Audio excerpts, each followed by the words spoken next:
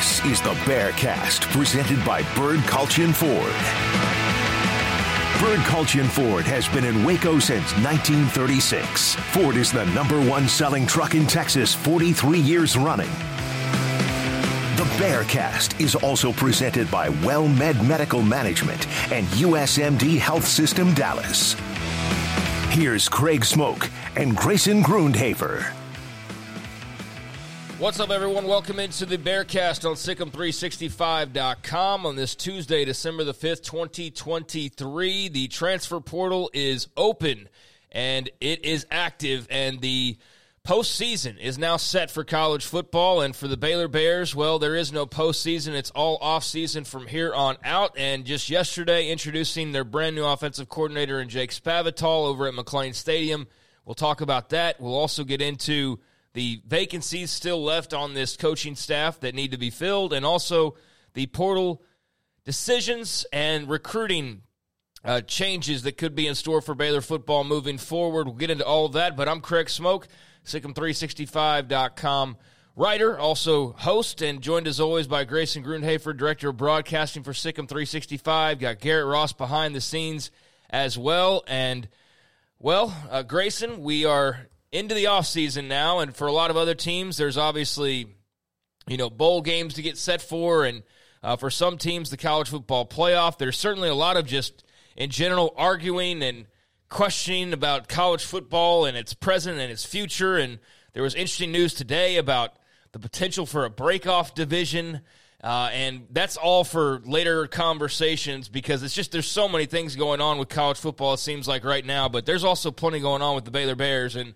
them trying to figure out how they're going to correct the ship from this past season. And, man, that's well underway right now. Yeah, it is. I mean, what a weird day. I mean, the amount of transfers that entered the portal and especially quarterbacks, I mean, just I've never seen anything like this. I mean, guys who are high-level starters at their current university decide to transfer and go elsewhere, potentially collect a big paycheck their last year if maybe they don't think they're going to be pro prospects or whatnot. That's been crazy to see. And, yeah, I mean, it's an interesting time for Baylor because they finally hired Jake Spavital, had that big press conference, talked about the transfer portal some, which I know we're going to get to. But it's an interesting time and an opportunity to revamp your roster, and all schools across the country are trying to take advantage of that. Yes, they are. And so for Baylor, that's a lot of what's been going on here as of late is roster management, getting decisions from their current roster, setting up for the numbers that they could have for their future roster, but also coaching changes as well. And so let's just, I guess, dive right into, what's going on right now. Yesterday, let's start with the introduction of Jake Spavital, new offensive coordinator.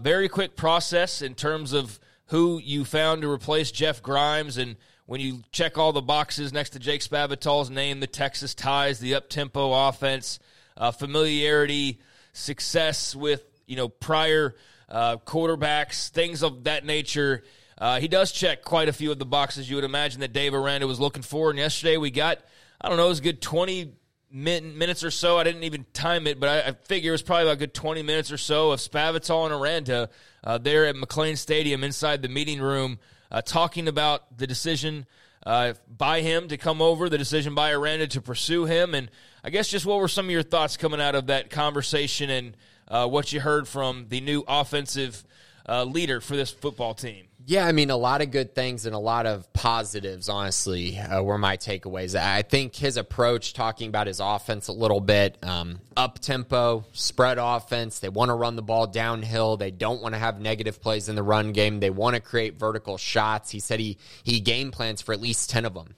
every game, and I think that's going to be a welcome sight for Baylor fans. I know with Jeff Grimes at Baylor, it was a lot of the play-action deep shots, but this year, since they weren't able to run the football, that just was completely taken away.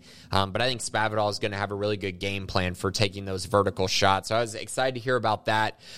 Excited to hear him talk about Blake Shapen a little bit. And kind of where their process is at with quarterbacks in the transfer portal. Very much seems if Blake Shapen decides not to return, which they are actively recruiting him, then they are going to take a transfer quarterback to come in and compete with Sawyer Robertson. Felt like that was definitely worth noting. Where do you want me to go? Because I know I also wanted to mention, talking about the Texas High School Football Association was really cool. I think that's something that he's very passionate about. Recruiting high school athletes, recruiting high school talent, and just getting back to Texas and talking to those Texas high school football coaches is clearly something that he's going to be doing immediately. Yeah, well, let's touch on a couple of those. I think for one, it was very, predetermined that he was going to talk about the Texas High School Coaches Association, because I think there was a knock on him coming in about the way that he handled recruiting at Texas State. I almost felt like that was, we need to make sure that we say this and let it be known, hey, we're open and we're cool with the Texas High School Coaches Association, and we're wanting to work together, and we appreciate you guys and respect you guys, and we're definitely going to want some of your talent as well. I don't think it was like some mastermind bullet point of the plan, but I do feel like that was intentional to say, like, hey, I know there's a rep that I was at Texas State and we didn't hit the portal, and there was the whole to-do about how much we did hit the portal, and he had quotes out there from a few years ago about not recruiting the high schools and going all portal, basically, and that was taboo for, let's face it, what can be a very touchy association at times, the Texas High School Coaches Association, like to the point of, like, it's kind of silly what they can get upset about sometimes, but I do think that was kind of planned beforehand of, like, you better throw that in there and let it be known of how you feel, especially walking into the situation you're walking into where you're going to be going into these high schools and working with these coaches. And so I think that was just a smart move on their part to put that out there. Yeah, and it's kind of funny that the guy that is now the head coach at Texas State basically did the same thing Jake Spavital did, which was attack the transfer portal aggressively and not really care as much about high school recruiting. So I think basically anyone that has gone to Texas State in recent years, I think it's going to change now that GJ has had some success, but clearly the blueprint was there that you had to attack the transfer portal if you were going to be successful. Obviously, it happened for them this year. It did not happen while Spavital was there, which was, unfortunate. But I do think he probably gained a lot of knowledge from that experience. And clearly, Dave Aranda was impressed by the body of work, not necessarily just how he was as a head coach, which, to keep in mind, not all coordinators can be good head coaches. So just keep that in mind moving forward. That doesn't mean he's not a good offensive coach just because he didn't have success at Texas State. How did you feel about what he said in regards to Blake Shapen, the fact that they're still talking? I mean, at this point, I would be fine if they just kind of cut ties and moved on. And that's not a knock on Blake. It's just that I don't feel like you need to be rolling in uncertain territory unless you just feel like he is, without a doubt, your best option moving forward, and like you're not as good of a team no matter who you could possibly go and get compared to what you could be with Blake Shapen. If that's the case in their minds, then keep plugging away and try to bring him back into the fold. There's also part of me, and this is nothing personal against him, that you cleaning the slate, might as well clean the slate there as well and just roll with Sawyer and whoever else you might get in the portal, which I'll roll back around to some of the, already the interest that they've shown in other players in the portal, quarterbacks as well. But, we can get to that. If you don't think those guys are as good as Blake, then by all means keep pursuing Blake. But, how long does this pursuit go on? He still went into the portal, even though it was known when Dave Aranda joined us last week that's when it became known they were still talking to Blake and that was still on the table, is when he let us know when he was sitting just over here. And I know that got mixed reactions because everything that Dave Aranda says does at this point. But what do you think about the continued pursuit of Blake Shapen and just where all that sits right now? I'm leaning 51-49. Like, let's just all turn the page and everybody go their separate ways. But is that what's best for Baylor football? So I think there's a couple things to this. I don't think Blake is going to be the starting quarterback for Baylor next year. That's just where I'm at. I think that him entering the transfer portal, the conversations that he had with Spavital, clearly not leading to him, giving his full commitment to Baylor, him wanting to test things out and go through a little bit of a recruiting process, definitely makes you think that he's looking for something else. And that's my hunch of where this is going to end up, which I don't think is necessarily a horrible thing. I think Baylor's going to be able to find a very quality quarterback in the transfer portal, as we've seen some really, really good ones have entered the portal in the last day. The one thing I will mention, though, is that Spavital did mention what he's looking for in a quarterback, and basically everything he said kind of fit what Blake Shapen is, which is rather interesting because he mentioned the main thing is arm strength. We know Blake Shapen has a very strong arm. Then he mentioned arm angles, off-platform throws.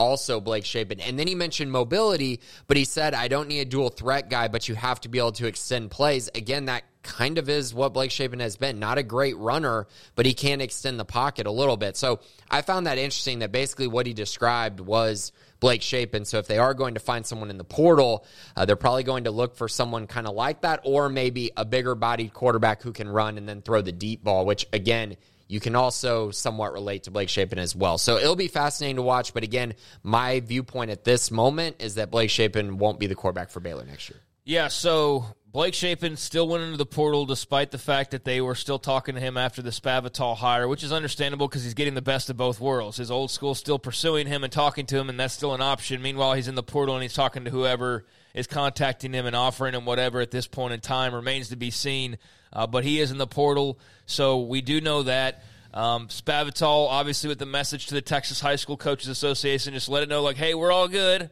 Like, let's be friends, which is smart and I think calculated in a positive way.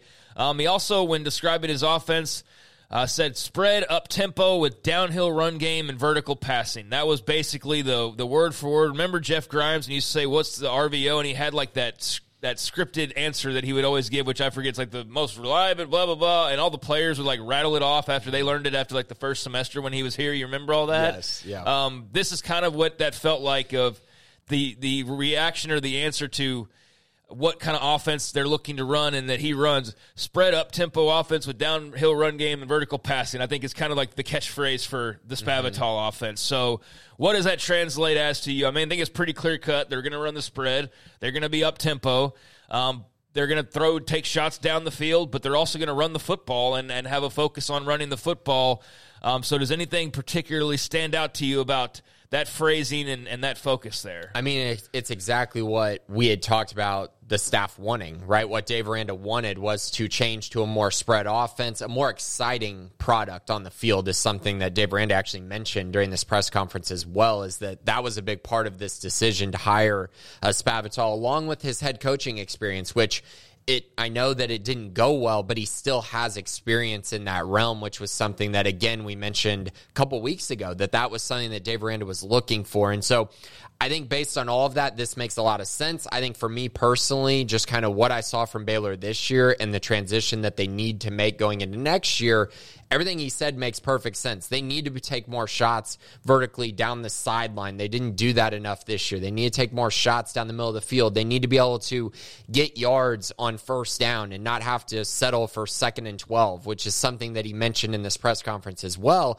Spavital talked about the downhill run game. Essentially what he means by that is, or how he kind of talked about it was, hey, you know what? We're going to run the ball up the middle, and if we get stuffed, at least we're going to get a yard or two. We're not going to be sitting there at 2nd and 12. We want to be sitting there at 2nd and 8 at worst, and then who knows, maybe you get 2nd and 4. Maybe you get into better situations, but that's going to be important. He mentioned the screen game, which he feels is very important to kind of his air raid philosophy as an extension of the run game. You're forcing linebackers to move sideline to sideline, run a lot, you wear them down, then you take shots over the top, then you run right at them. But that's going to be another area that they attack to try to move the chains a little bit more, and hopefully he has more success with the screen game than Jeff Grimes did, because at times that was a very frustrating part of the offense. Yes, it definitely was. And so that is kind of the definition of what you're going to be seeing with the Jake Spavital offense. Spread up tempo with downhill run game and vertical passing. That's all summed up into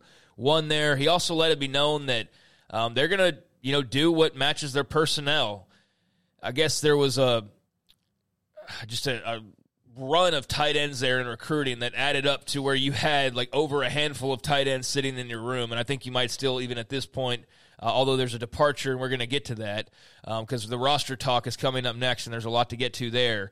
But to think that they're all of a sudden going to whittle down and they're going to open up like 4 tight end scholarships, that's not going to be the case. They're going to play into the hand of the fact that they have a lot of tight ends, and he is going to utilize those guys. And so I just thought that was interesting, of the idea of like, oh, they'll probably get rid of like 3 guys. Like, no, he's just going to kind of work with what they have. Now, I also want to say that one of the parts that was probably the most controversial was when he was talked about in terms of their talent of, well, I don't think we really have to go into the portal too much. I guess people expecting that they're going to go get like 25 guys.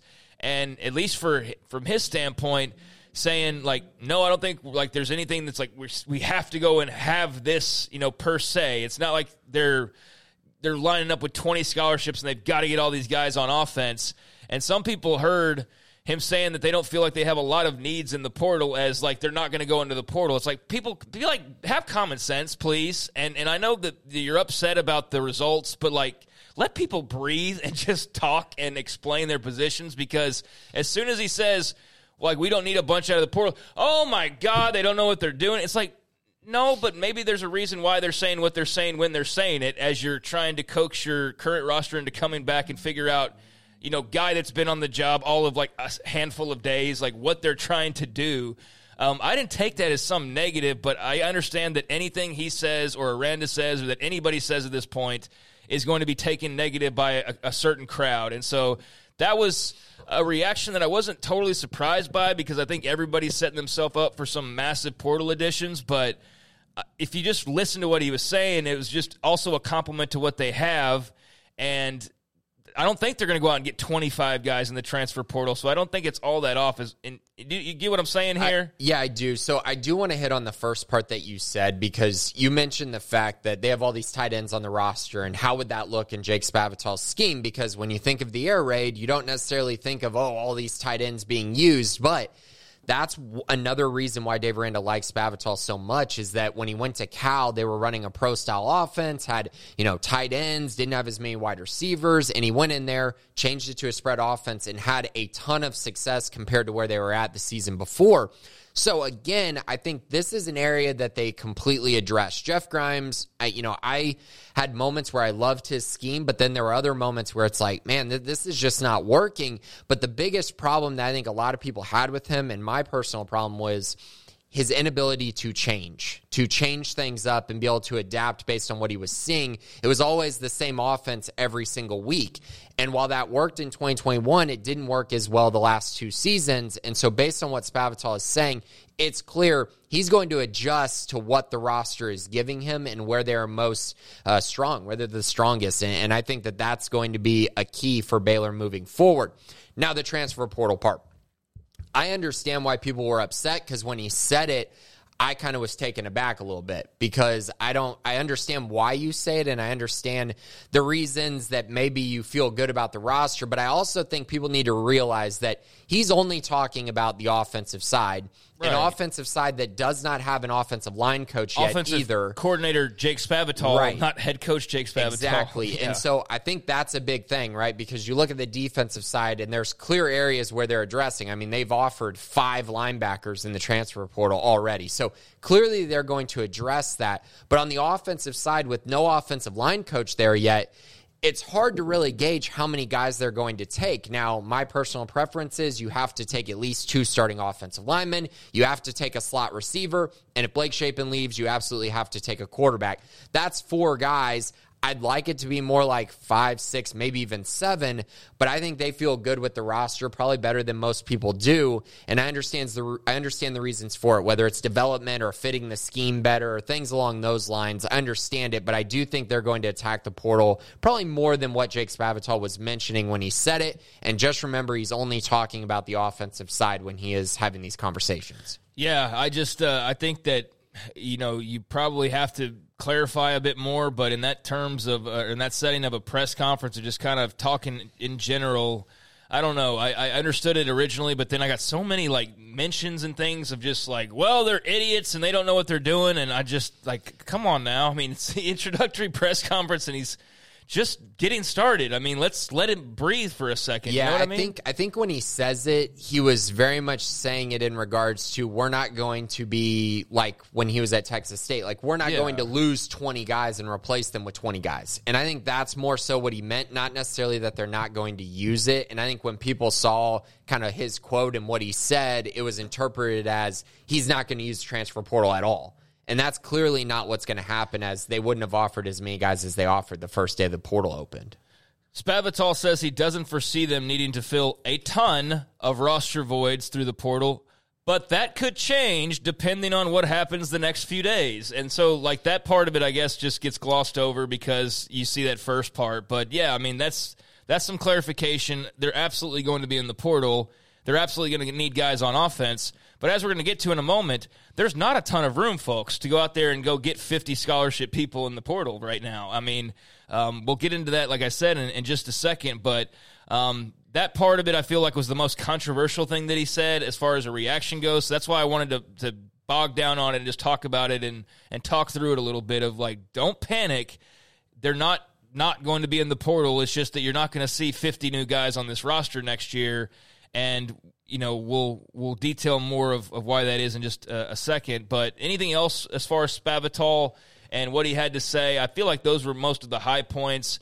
Talked a little bit about his, air raid background with guys like Dana Holgorsen, his time at West Virginia, which included being there for the wild Geno Smith duel between Baylor and the Mountaineers. He was a part of that West Virginia staff, and, kind of chuckled when that got brought up.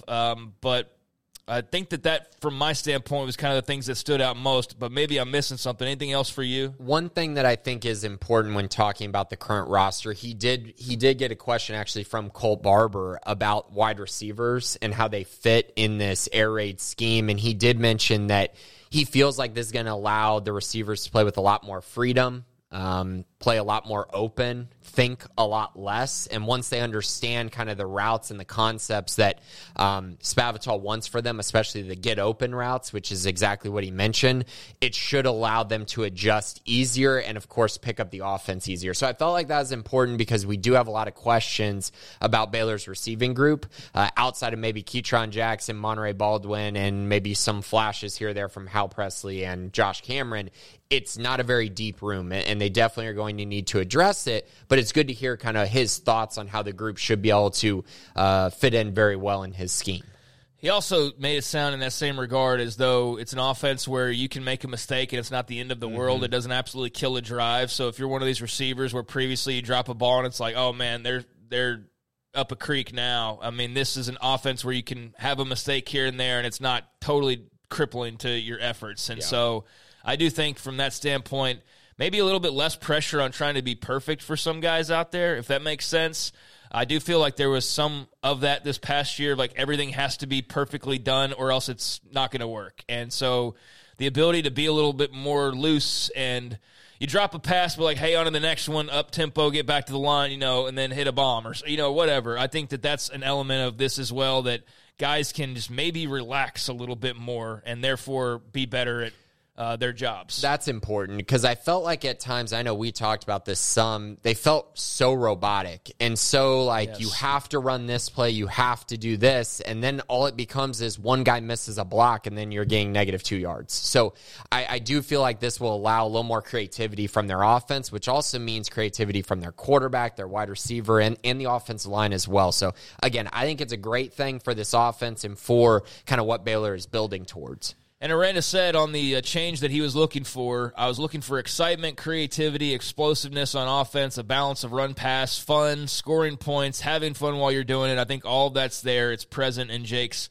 system. So that was Aranda, and I got some of probably the same crowd of, so what were they doing before? It's like, well, they were doing a bit more of a lean towards the run, very obviously, and a bit of a different approach, with a totally different offense that they were running. So I think they were still trying to have fun with it, but I think they were also just in a different place when they hired Jeff Grimes versus where they are now. Yeah, I think that anytime you're going and making a new hire and getting a new coach, that you're looking for fun and excitement and all of that. I also think that you're saying what you're saying at an introductory press conference for a guy who just came in. And so, yeah, they're looking to have fun and be explosive and do all those things and be creative. And I think they were trying to do that before, but obviously it didn't work. And that's why you had a press conference for a new coach, because you needed to get back to those elements that were obviously no longer as much a part of what you were doing. And it wasn't as fun as you were having a couple of years ago. So you want to have fun again, and you want to be explosive again, and you haven't been those things for a little while. So hopefully this is a return to that, but just in a different style as they go more air raid, up-tempo spread versus the RVO of one Jeff Grimes. And so we know there's a couple of spots on the staff that are going to need to be filled, and the roster, obviously, there's some turnover there, but need a running backs coach. As we learned, A.J. Stewart is no longer with the program. Also, Eric Mateos no longer with the program. He is now at Arkansas. Officially announced yesterday that he would be joining Sam Pittman and the Hogs. So he went from a hot seat to a hot seat, quite frankly, but good for Eric Mateos to land on his feet. Stewart will as well. We know that Sean Bell's taking over the tight ends, replacing Jeff Grimes and also returning to where he was previously when on Matt Rule's staff. And Spavital will coach the quarterbacks along with being the offensive coordinator. So Spavital quarterbacks, Bell the tight ends. That leaves you running back and O-line as far as your vacancies. Any feel for kind of what they're looking at there at the moment? I don't really have a feel for it at this time. I will tell you, Dave Aranda mentioned it and said that, they were looking at candidates, and I think it felt like it was maybe getting close, but also is one of those things where Aranda mentioned, we need to hire the right guys. And if we can find a difference maker on the offensive line or running back, then we need to wait for that and then make a decision. I will say, especially at the offensive line position, that coaching spot, they got to find a guy pretty quick because they need to be able to go out and recruit the transfer portal. And it's really hard to do that when you don't know who your offensive line coach is going to be. So right now, I think it's still a waiting game. There's been rumors out there, but I just don't think there's been anything substantial to report at this time. So we remain on coach watch as a lot of things are still very much up in the air, and that includes, even though some have been answered, like Spavital being introduced now and getting to work, getting his boots on the ground, getting into conversations with players like Blake Shapen. But as it stands, Blake Shapen is in the transfer portal. But one of the reasons why, Grayson, I didn't go crazy when they brought up not doing a lot in the portal from Spavital and Spavital only standpoint is because I know all the people they have coming back now. And when I look at the list that I put together, they have nearly 50 players committed to coming back already next year. Yeah, my number's actually at 56 now. Okay, well, I'm missing 6 guys. So that's near. So that tells you when they've got, 12 guys, because there's a decommit this week that we need to talk about. There's 12 guys committed. That's not going to grow substantially as far as the high school ranks go. So you're looking at, I've got 47 guys on my list, and there's one of them is is David Marshall on scholarship? No. Okay, so that's 57 or whatever I just said. He tweeted it out. I'm at 57 actually is where I'm currently at. Okay. So there's a few that we're missing on there, but a lot of guys announced this week with the GXG stuff, the NIL collective. It's been interesting to see all that, all the guys posting. So there's 50-something guys, and there's going to be 12 guys that sign in December-ish, whatever, coming up, and there's not going to probably be too much more than that. So that leaves you less than 20 spots in the transfer portal. And that's why when he's I don't think we're going to be crazy, you look, too, at who's come back, and it's a lot of offense, a lot of offense. And so we don't need to go one by one here on who else come back, but they have gotten a handful of their offensive linemen to recommit, if you will. Colton Price and Bryce Simpson and Sean Tompkins and Wes Tucker and Ryan Lingyell are some of the names there. They've got 3 of the running backs that have recommitted in Richard Reese, Dawson Pendergrass, and Bryson Washington as of yesterday. They've also got tight ends and Cody Mladinka and Jake Roberts and Kelsey Johnson and Matthew Klopfenstein and Hawkins Polley that have all committed to coming back. You've got Sawyer Robertson's committed to coming back. You've also got 6 wide receivers and Cam Bonner, Jordan Neighbors, Josh Cameron, Keetron Jackson, Micah Gifford, and Monterey Baldwin have all pledged that they'll be coming back as well. So that's a pretty good chunk on offense, and they need, obviously, more on the offensive line, and they need more here and there as well, and they need another quarterback, however they're going to get that. But there's also some defenders. You've got a bunch of the linebackers have recommitted to coming back on defense, a handful of the defensive linemen, most of your cornerbacks, almost en masse, are all coming back. Jenkins, Williams IV, Chateau Reed, Devin Bobby, DJ Coleman, LeVar Thornton, Reggie Bush, Romario Noel, Tevin Williams. Yeah, I've got him. Williams. I've all committed to coming back. Bet, Tizino, Kalu, Boykins, Emery, Maye, all on the defensive line. And Yanwu, Miller, Randolph, Josh White, Kyan Roberts, Day. He's at linebacker still? Yeah. He's D-line. Okay, D-line. DN. Kyler Jordan, Matt Jones.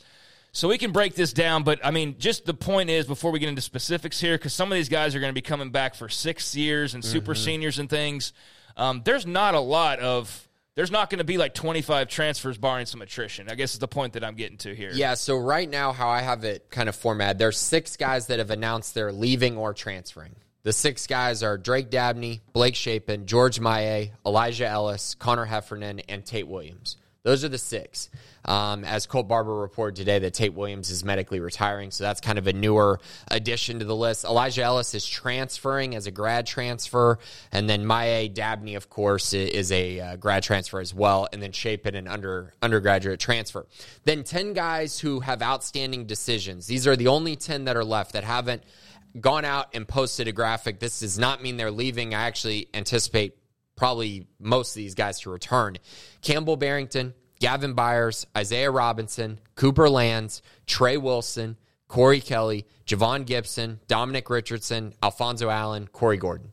Those are the 10 who have outstanding decisions. So as we wait on those, I'll kind of give you an idea of what the roster has left. Like I said, announced staying, I'm at 57, which I think is pretty close to accurate. And then the 12 guys who are going to be coming in for Baylor. And I think 5 are coming in the spring for early enrollment. So that's 69 guys out of 85. Correct. So again, is your room coming from? There will be post-spring attrition. There might even be some guys here and we're not even counting Shapen if he were to come back. That's 70 out of 85. And if any of the other handfuls, and let me get this so I have it for my records as well, when it comes to the guys making decisions, Presley, Campbell Barrington. Presley's back.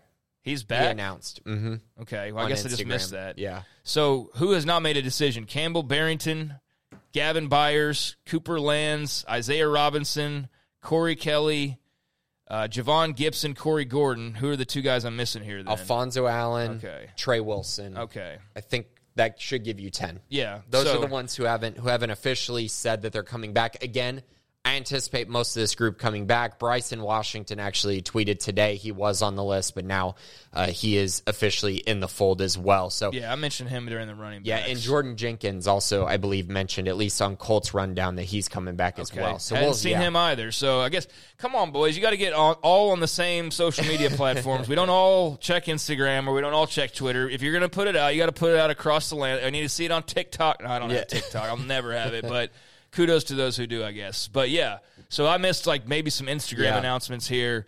So my whole point being, and I want to get into some of these decisions, my whole point being there's not a lot of room to work with right now. They've got so many guys coming back, and I mentioned in my article at the start of the week, is that a good thing? That's going to be, I think, the debate that's probably raging right now of hey, it's great you have all these guys back, but do you want all these guys back? I'm sure there's a bit of a split in the fan reaction of thinking we're going to turn it all over and we're going to go get 25 guys in the portal and we're going to go crazy. And not so fast, my friend, to quote Lee Corso. They're running it back almost en masse from last year. And so that just reinforces the idea of Aranda believing in who they have. I'm sure also that's part of calculated of that's realistically what you're going to be able to do in your best bet moving forward. But it does make for some interesting discussion as far as what to expect with your roster turnover. Well, and I got a lot of heat for saying that I felt like if Dave Aranda came back, the attrition wouldn't be as severe as if they brought in a new coach. I got a ton of just pushback from that. And simply put, and Jake Spavital mentioned this, Baylor does not lose players. At least most of the time, players that they want, they get to come back. Now, there are a couple that we're going to talk about that they would have liked to have had come back, like Drake Dabney, Blake Shapen. I understand all that. But in general, you're not seeing mass attrition that a lot of people were expecting this offseason. And yes, you're exactly right. Is that a good thing? Is that a bad thing? We won't really know, but I do think when you look at the outstanding decisions, you kind of want most of those guys back, and then you want to fill in the spots with high-level transfers and use your NIL that way, as opposed to having to spread out your NIL so much on 20 guys who aren't very good. Mm-hmm. You'd much rather take 12. I'm hoping it's somewhere between 10 and 15 if they can get to that many. But I do think that's a better number if you can go out and get high quality transfers as opposed to just taking a bunch of transfers en masse. So I just think that's worth noting, just being realistic with the expectations of the portal and what they're going to be able to do. So I think you're looking at last year you got about a dozen guys, and it was very hit or miss as far as who contributed, who was good, who was just run-of-the-mill, who you probably didn't get much out of. A lot of those guys will also be back again this year. Your Jake Roberts, your Trevin Mayes.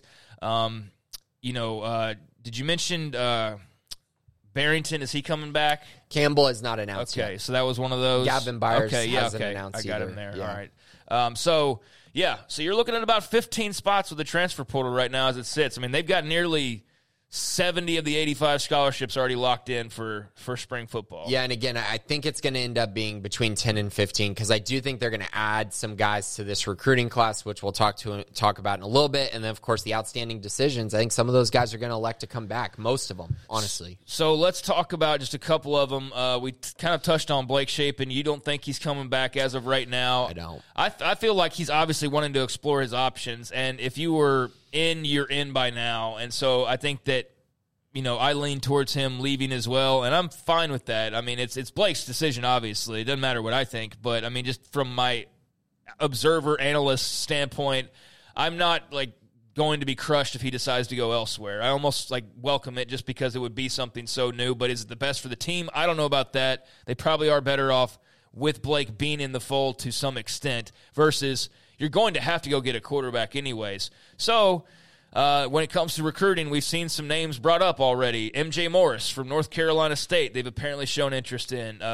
Taylon Green, who is from Boise State, he's also from Texas originally. They've apparently shown some interest in. So let's talk about recruiting and the quarterback spot and just some of the guys that apparently they are sending feelers out to. How would you sort of gauge that pursuit right now? Yeah, Jace Bauer is another one out of Central Michigan. So those three were the ones, two have been reported, and then I reported the Taylon Green one because I do think there's a connection there that I feel like is fairly strong. Obviously, Armani Winfield went to Louisville. You saw him recruiting a little bit on Twitter. I think Taylon is by far the best prospect of the group. I just think Baylor's looking for an elite attribute, in my opinion, at the quarterback position, whether that's an elite arm or an elite skill set running the football. And Taylon is a fantastic runner of the football. It's very different than kind of what Baylor has had in recent years. He is a elite runner. Much better runner than like a Gary Bohannon, who I know, had some success, but this is a different kind of rusher. But I also see upside with him as a thrower. I mean, he's got a really strong arm. He's just not the most accurate at this point in his career, but 6'6", has a great frame. I think he'd be a very nice addition to Baylor's offense if they were to attack the transfer portal in that way.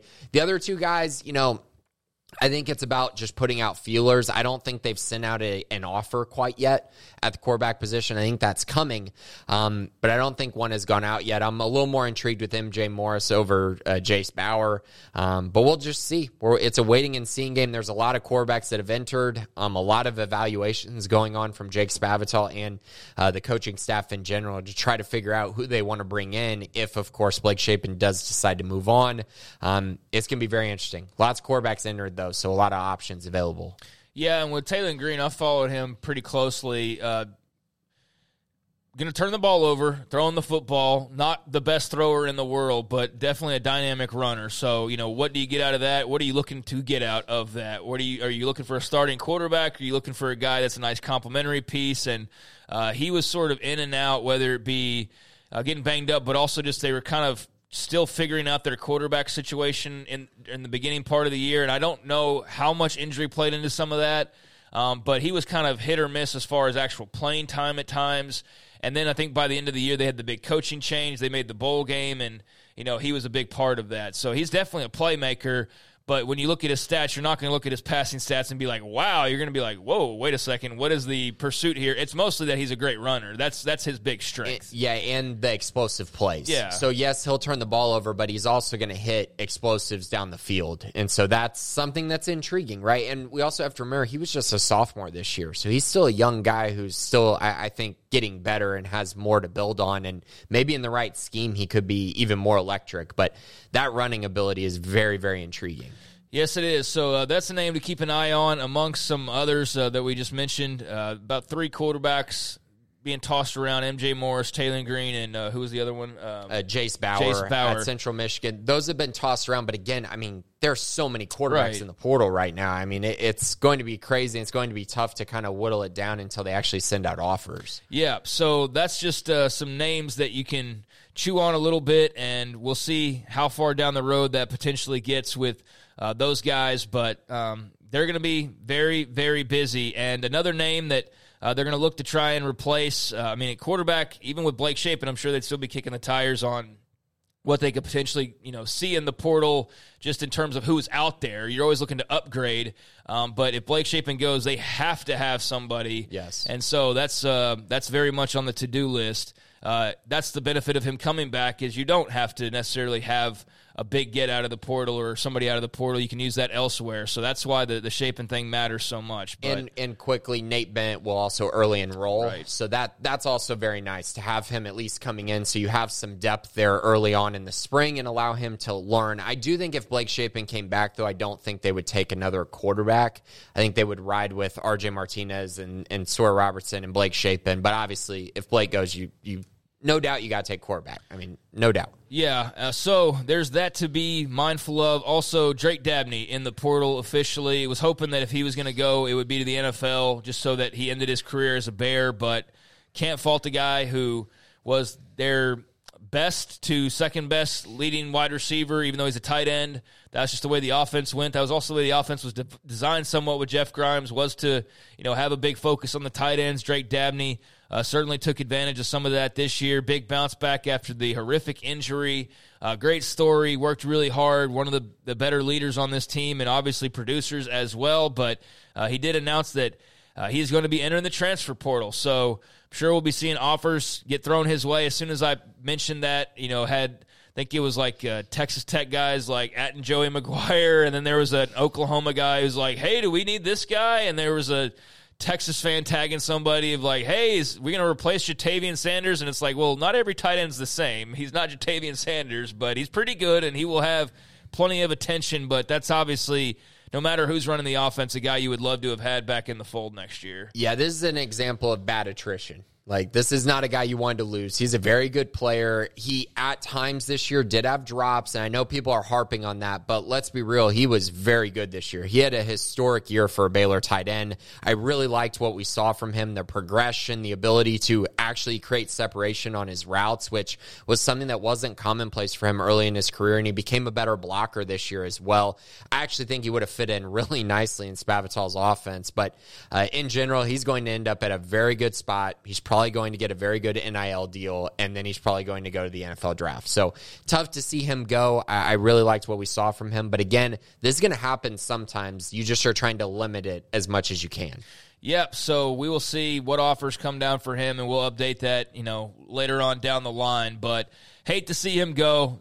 To be expected, however. Like I said, I was thinking NFL or possibly portal, or slight chance of coming back, but I wasn't shocked to see him go ahead and dip on into the portal, and he'll make some good money, I'm sure, and, like you said, eventually get onto the NFL when the time comes. And quickly, it does help when you have Jake Roberts, Kelsey Johnson, Matthew Klopfenstein behind him. It's not like they don't have any tight ends to work with. They have a ton of them, and so I'm not saying that it's not a big loss, but I am saying they have the pieces, in my opinion, to replace him pretty effectively. Yes, so I guess the other thing when it comes to the roster, we've talked about it now in a few different ways of all the guys they have coming back, but it was good to see the likes of Monterey Baldwin announce that he was going to be returning. Also, some of the super seniors, Garmin Randolph's coming back, Matt Jones is coming back. Just your thoughts on just some of those guys that I mentioned there, and anybody else that you think is worthwhile. I think for the most part, it's all of their young guys, like all the guys they've signed the past couple of years, right? That they're building off of the young base. That I know for some people they like roll their eyes when they hear about the young players, but there's legitimately a lot of young players on this roster. And when you look at their focus of who they went and locked down, it was all of these young guys, and they've pretty much locked them all in, as we've pointed out. Nearly the entire roster is back. And when you're looking at Dabney as a veteran, Elijah Ellis has been around for forever at this point. Barrington, given the situation with Grimes and his brother, it's not surprising to see that he hasn't made a decision to come back. Gavin Byers, I know, is a guy that people debate about, but they're getting all of the young guys pretty much back en masse, but also some of the older guys as well. So Your thoughts on Garmin Randolph and Matt Jones as far as sort of the super seniors go, and then just some of the standouts like a Monterey Baldwin. What stood out to you from the guys coming back? Yeah, I mean, I know that Matt Jones has had his struggles, as has Garmin Randolph, but to get guys that have been in the program for as long as they have, it's important. And I know that you're probably not, I'm not going to sit here and say that either of them are going to be now all of a sudden all Big 12 guys immediately or anything along those lines, because we've seen enough from them, but I do think they can be quality starters as older veteran players. And I mean, at those positions, they need linebackers and they need jack position guys. And so to get those two guys back, at least give you a veteran at those positions, I think it's really important. And then you can kind of shape your defense with transfer portal guys to try to make those guys play better than they have so far in their career. I felt like, you know, Matt Jones at times last year really flashed more than he has throughout his entire career. So who knows? Maybe he's able to take another step with Dave Aranda kind of taking over that defense coordinator position. And then as for Garmin, I mean, the biggest thing for him is he's got to stay healthy. And he's got to be more consistent. He's very much like Gabe Hall in the regard of you watch him at times, you go, wow, that was an awesome play. He looks like he could maybe be an NFL guy. And then at other times, you're just seeing him get pushed back 10 yards. And you're like, what are you doing? So I do think there's some ups and downs there. But in general, those are important guys to get back. Yeah, no doubt. So that answers some of the questions. And would they have been better off, you know, for those who maybe aren't a particular fan of anybody who's made their decision? I mean, that can be debated, but the odds of going and getting somebody with as much experience as Matt Jones is going to come in and play like him, I just think is pretty low. So you are better off if you can bring some of those guys back. Despite the results of last year, that doesn't necessarily mean that it all transfers over the exact same way to next year. This is going to be very much a similar-looking team, but with the idea being that the approach and the plays and just the teaching and those things will be farther on down the line, and the experience will help a lot of the youth on this team to be a better overall group next year. Now, whether that works or not, we'll see, but that's the game plan. That's very much the game plan. Right, and you mentioned the young guys, and I didn't really address that, but I do think it's important, and it was something that was mentioned coming towards the end of the season, we have to keep our young guys, and they've done an excellent job of that. And I think a lot of this is excitement about the new offense, how they might fit in it, the development, and how much quicker they're able to develop into capable offensive linemen, for instance, in this scheme as opposed to the last scheme in the wide zone. I just think that is one of the biggest things that they were able to accomplish, bringing back all these young freshmen who they really think are going to be very good, while also retaining most of the older guys who actually have some production. I just think it's important. You kind of bank on your development, and then you bank on your ability to go out and find guys in the transfer portal.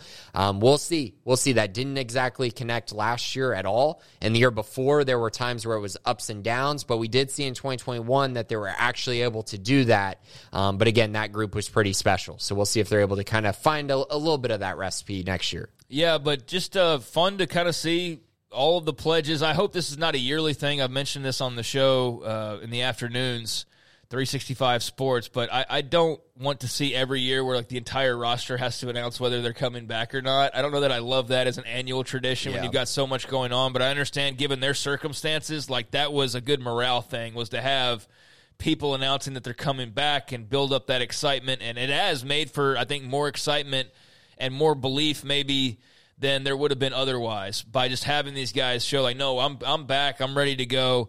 And so they've had that with dozens of players now at this point, nearly the entire roster, as we've made mention of a few times now.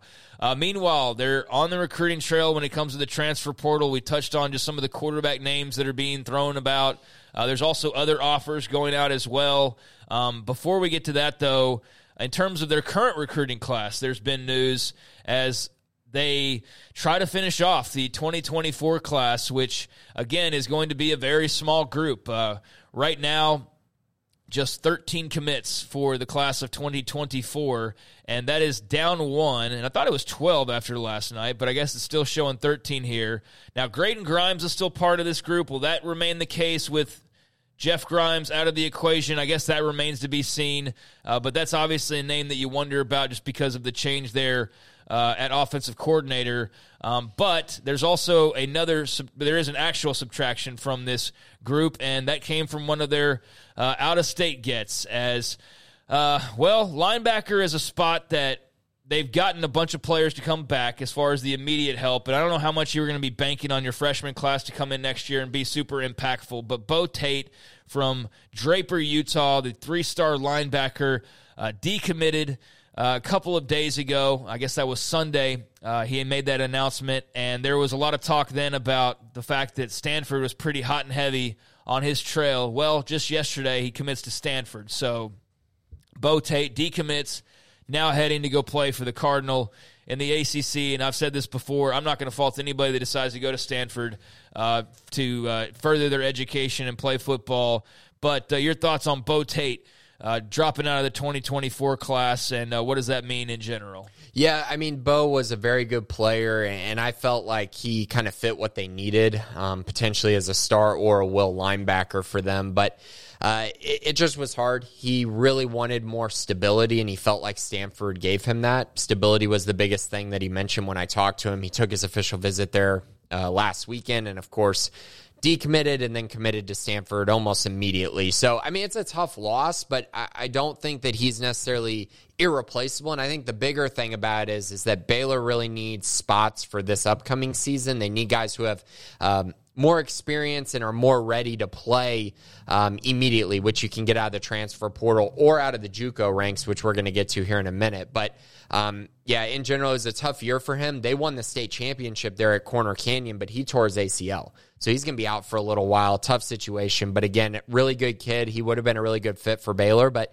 he ends up going to Stanford, and I wish him all the best. He had a very, very interesting recruitment, kind of underrated. Baylor found him pretty much, but he ends up at Stanford. Yep, so good luck to him, and there you go. So let's now, all the pieces have been set on the chessboard. We know who's in, we know who's out, we know who's still deciding, we know where the 2024 class now sits after this latest decision there at 13 commits. So what does all this mean, and what is the focus? You mentioned JUCOs, we mentioned portal guys.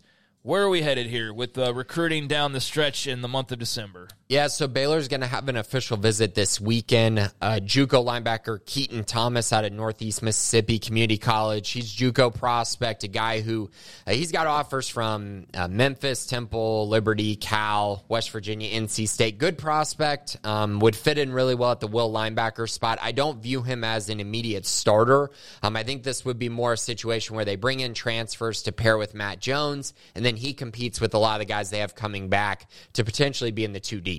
He had 107 tackles, 10 for loss, 1.5 sacks. He's rated as the number 4 JUCO linebacker in the country.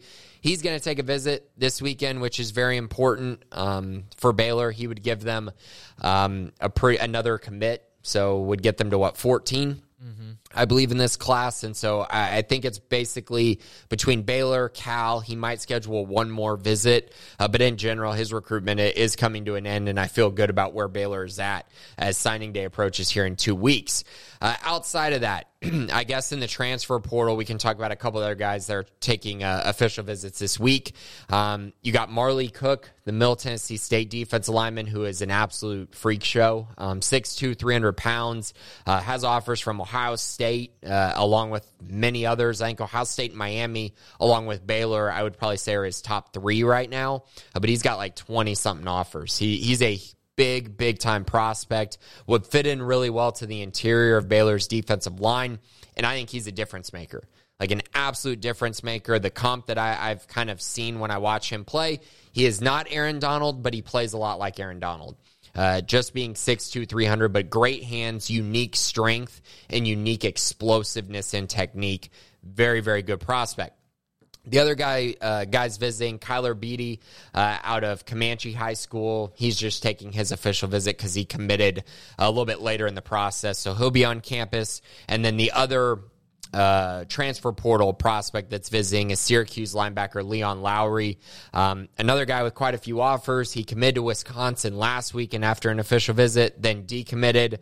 Now he's taking a visit to Baylor this weekend. I think the Bears are the favorites. I don't know if he'll commit this weekend, but I think there's a pretty high chance that he will. And he's 6'4", 239 pounds. He would fit in well at the will linebacker spot and probably start next to Matt Jones. Yeah, now speaking of Syracuse, how about Fran Brown getting his big show, big opportunity at the big show with he's the bringing Syracuse the band back together too. Head coaching job. Jeff Nixon also joining him there as offensive coordinator. Yeah. And so you'll have that. And shout out to Will Nixon, who I guess most Baylor fans don't know, but Jeff Nixon's son, former Baylor OC when Matt Rule was here. And Will was at Midway during that time.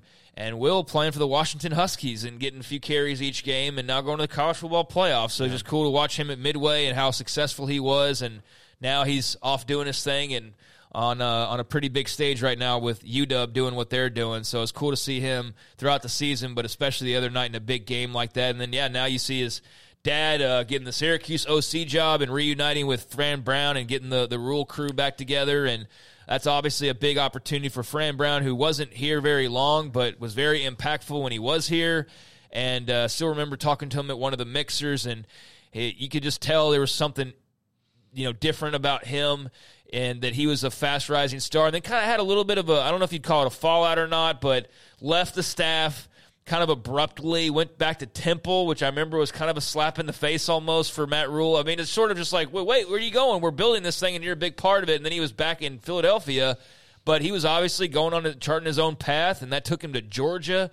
And he had a huge role at Georgia these last couple years, and now getting his spot. So just anyways, some old faces, but some new opportunities and all kind of tying it back up together. And so, good for those guys. And he went and got Elijah Robinson as his defensive coordinator. So Who was at Baylor? He was at Baylor the first year with cup Rule. of tea for that first year. And then he went to A&M for the big money and obviously carved out a huge role there for himself. And he'll be a head coach one day. So he's special. But he was at Baylor so briefly. It felt like during that 1-11 year, and then he was out of here for Jimbo money.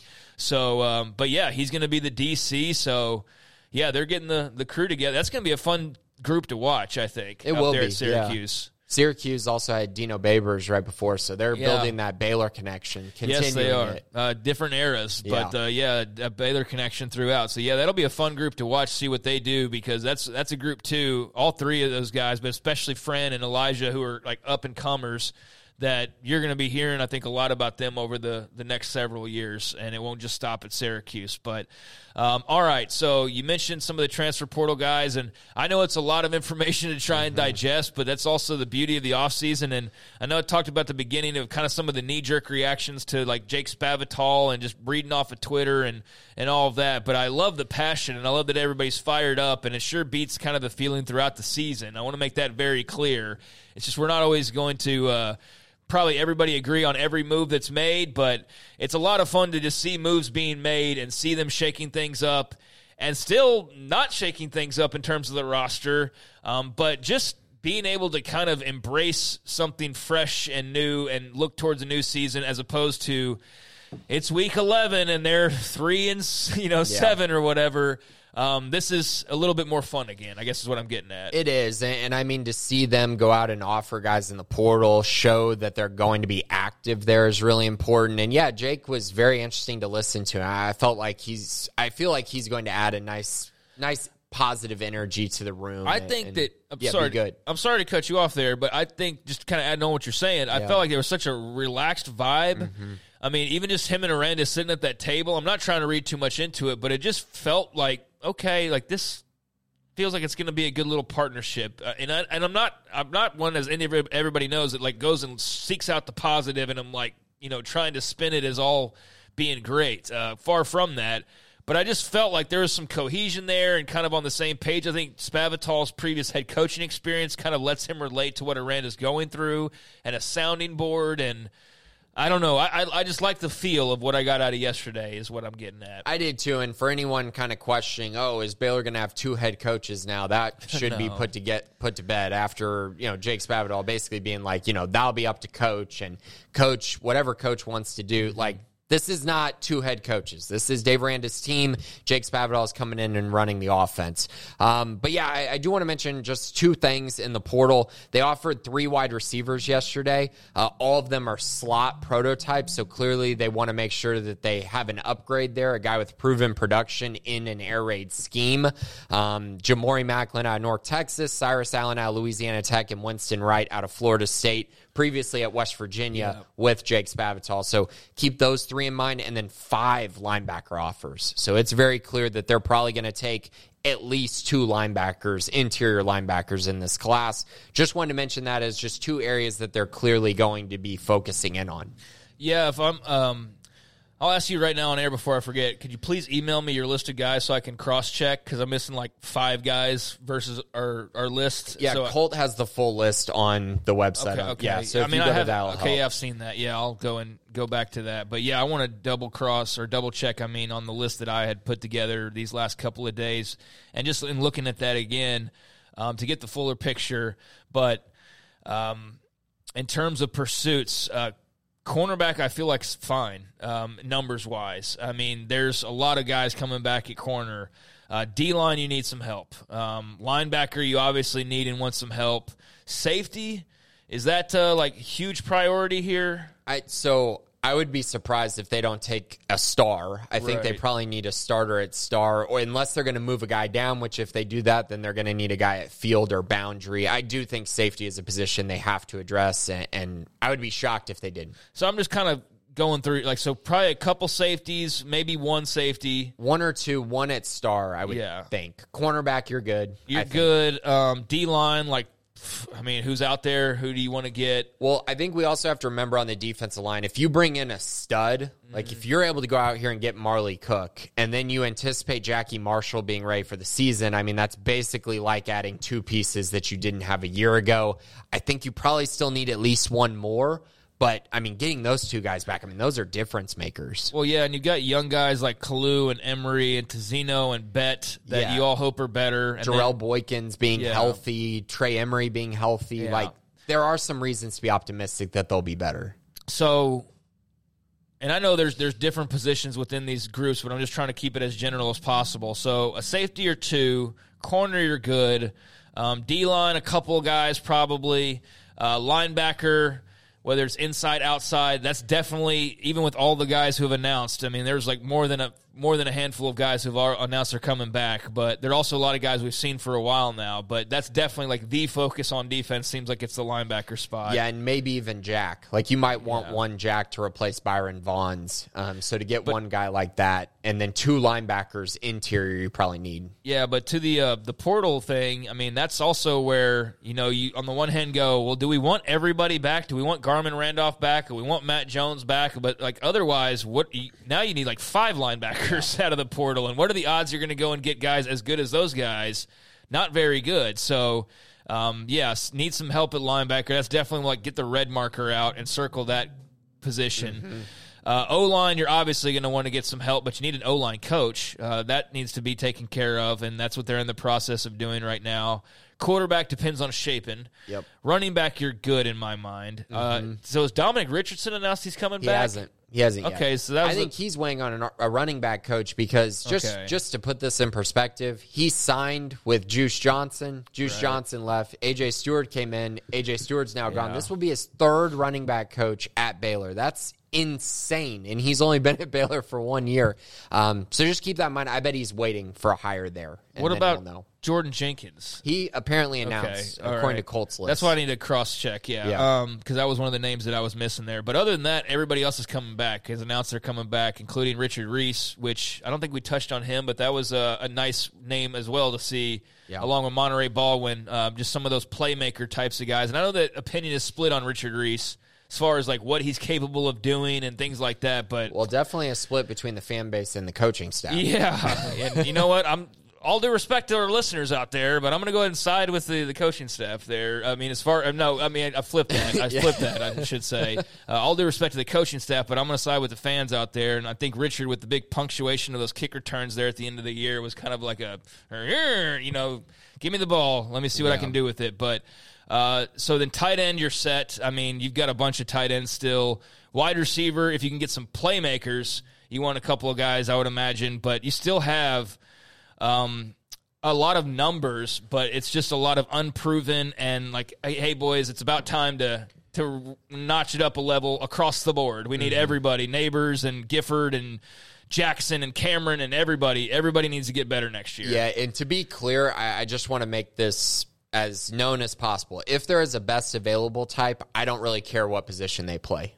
You got to get talent on the roster, regardless of position. No, there weren't many guys on this team that you sit back and go, man, that's definitely going to be a superstar. Yeah. So if you find guys like that, you need to take them, or if they address a specific need. Like, I don't think tight end is a focus, but if you can get a reliably elite blocking tight end, that might be kind of interesting. But they definitely need more of a slot receiver who's been in an air raid scheme before, just to give them a little bit more of a sure thing at the wide receiver position next to Monterey and Keytron. So there's more of a breakdown that you can find all over the site, discussion as well. I look up now and realize we've blown through most of this podcast. Luckily, we don't have a very big mailbag here. So let's dive into these questions over our last 10 minutes. And I feel like we've addressed pretty much everything that's gone on here over the last week. And Scotty B, the Baylor King, thoughts on what the NCAA president's proposing today. If anyone doesn't already know, the proposal is about the creation of an FBS subdivision that permits schools to directly compensate athletes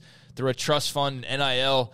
And I'm still sorting through some of this, but this is part of the big split that's been talked about for so long. And where is Baylor's place in all of this? I think everybody's heads are just spinning right now with all of the changes going on in college athletics. But do you have any particular thoughts? I myself need to see more of the details. I don't think it's time to panic, but I do think it's time to be very mindful of where you are and what your place is in this whole grand scheme of things. And to also be realistic of, like, you're not going to be Alabama or compete with the Alabamas of the world very often moving forward in college football. Not that you were really a lot to begin with, but this is just seemingly increasing the gap between, well, a couple of conferences, you would think, and everybody else for the most part. Yeah, and I mean, I don't necessarily think – I think everyone knew something like this was coming, right? I mean, it's been trending in this direction for a long time now. I think it's sad. I mean, personally, I mean, it's – I know a lot of people want to see the best players and whatnot, and I understand all that, and you want to see these best teams, but then it's just becoming so much more like NFL football, and that's not necessarily, I think, what people want to see when they sit down on a Saturday and try to watch college football and see all these rivalries and traditions. I do think it gets ruined a little bit by something like this. So, yeah, I mean, that's kind of my general thoughts. Obviously, there's going to be a lot of discussion about this, and I don't think it's anything immediate, but I do think it's something that's coming up in the relatively near future. Yeah, and it remains to be seen of who all will participate in something along those lines. And will Baylor be one of the schools that can do it? I think we need more details on what exactly this is going to look like. It's basically just a report from Ross Dellinger, among others, that there is going to be some kind of breakaway coming. But don't panic when you hear that, because, again, there's a lot of stuff to sort through. And for all we know, Baylor could be a part of that upper class that decides to pay players on a regular basis directly through the schools and things. But that's a big topic today. Useless Kim degree, is it too early to demand a deep tournament Sweet 16 Elite 8 run as the baseline for 23-24 men's basketball, or baseline for success for 23-24 men's basketball? Yeah, I do. I mean, baseline. So what does this mean? Does this mean you're firing Scott Drew if they don't make it there? No. Do I think that it's reasonable to expect them to get to a Sweet 16 Elite 8? Absolutely. I mean, this team is more than good enough. It's been 2 years in a row of getting upset, technically, in the second round of the tournament. I think it's time for them to make another solid run in the tournament and prove that, it's not just that 1 year and that it's something very sustainable. Yes, and with all the football news, hard to get the hoops in here, but we've got plenty of people on staff that cover the basketball side of things on a regular basis, so there's no lack of content there. We'll fit it in where we can on this podcast, but football is always going to take precedent. But the Baylor men doing very, very well, and the women as well. Both up there in the rankings, both winning games, and for the men, later on tonight, it will be Seton Hall in the Big 12 Big East battle over there at the Farrell Center. But right now, sitting pretty good at 8-0. So, yeah, I do think I'll say this, obviously there's no, you better win or else, but it does feel like they need to get into the Sweet 16 this year. Push their way a little bit deeper into the tournament after the way the last couple years have sort of abruptly ended. So, demand, I don't know about demand, but expect. I think that's fair to expect that this team should be a Sweet 16 type of a team, if not even deeper than that. Sure. Useless, let's see. Thank you, Useless, for that. Bears 224, prediction amount of transfers and what position. We've talked about that, I think, at length. About 15 transfers, give or take, right now is what you're looking at. And we just did the position things of kind of, separating them. So hopefully 224, that answers your question there. But also, we know Grimes went forward a lot on fourth. Is Spavital similar? I think he will be, but I don't think he's going to do it as, I don't want to say recklessly, because at times it did work, but then this year it really came to a standstill where maybe it was like, hey, maybe we should just kick a field goal or punt it in this situation. But I do think he will be aggressive and won't be afraid to go for it, but maybe the amount of times will be a little bit less. Let's see. 92 Hank Bear, O-line coaching candidate rumors. Yeah, there have been a couple names put out there. Clay McGuire at Washington State has been one that's been mentioned. I know Colts mentioned him a couple times. I think he would be rather interesting. Travis mentioned the offensive line coach at Texas State, which I think would be pretty interesting as well. I'm forgetting his name, but those are the two that, I've heard from the staff at least that look pretty good. But in general, there have been so many rumors out there. I'm not going to dive into each one, but I will say I think they're getting closer to making that decision as the week goes on. Hopefully by the end of the week, they're able to come to some sort of decision. And they also need to find their running backs coach as well. But ZT Smith 423 will close it out here. The top running back in the new offense will be. Yeah, that's really interesting. I think based on what we saw this year, I think that it's probably going to be Dawson Pendergrass. I think he fits this scheme pretty well, especially as a downhill runner. He's got really quick feet in the hole, which is required in this offense. And also just the ability that Spavital mentioned, when you run the football, if you get hit in the backfield, still get a yard or two. And that's something that definitely fits him or Dominic Richardson more than others. But I do think and I do hope that Richard Reese will have more of a role in this offense, because I do think there's an ability there for him to create big plays as long as the offense line is blocking at a much higher level. All right, so we will see on a couple of coaching hires and whether those come down in the next few days, but you would imagine those are getting close, and obviously some decisions still to be made in terms of the transfer portal, both coming and going. And I would think we'd have some clarity here pretty soon on a Blake Shapen and what are his decisions ultimately going to be. He's at least made the decision to stay in the portal or enter the portal. But beyond that, a handful of other guys as well, still kind of waiting to be determined on them. But, man, a lot's already been decided. I mean, for as frenetic as an offseason as it's already been here in just a couple of weeks, there's a lot that's already been checked in terms of the coaching staff shakeup. We know what that looks like now at this point in time. Obviously, Aranda himself was the big, question early on.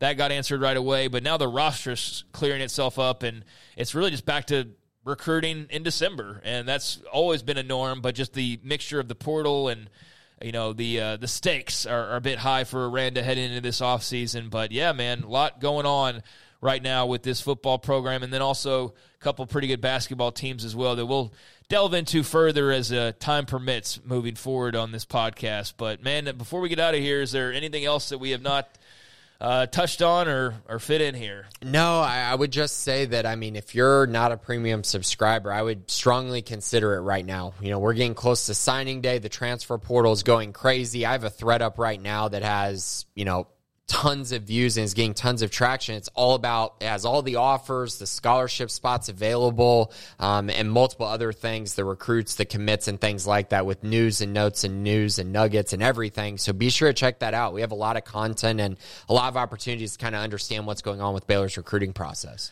Yep. So definitely, if you're a Baylor fan, or if you're not, you just want to spy or whatever, then head on over to Sikkim365.com. Join that premium section and join the conversation, or at least learn a few things and get into the insider info that is going on right now with these Baylor Bears and Dave Aranda's big last stand, potentially, seeing how all this goes here in the next few months. But fun to see them sort of setting their defenses and how they're going to plan on going on the offense with Jake Spavital and all those types of things that we were wondering about for the last couple of weeks. So, yeah, head on a swivel. More to come, more news to come, that's for sure. But until next time, we do appreciate you listening and being a part of the podcast. Thanks to those who asked a question in the mailbag this week as well. Thanks to Garrett Ross behind the scenes as always. And for Grayson Grundhoefer, I'm Craig Smoak. Talk to you next Tuesday at 11:15. Please hit like or subscribe if you're watching us on the Baylor Athletics on Sikkim 365 YouTube page. And until next time, have a good one, everybody.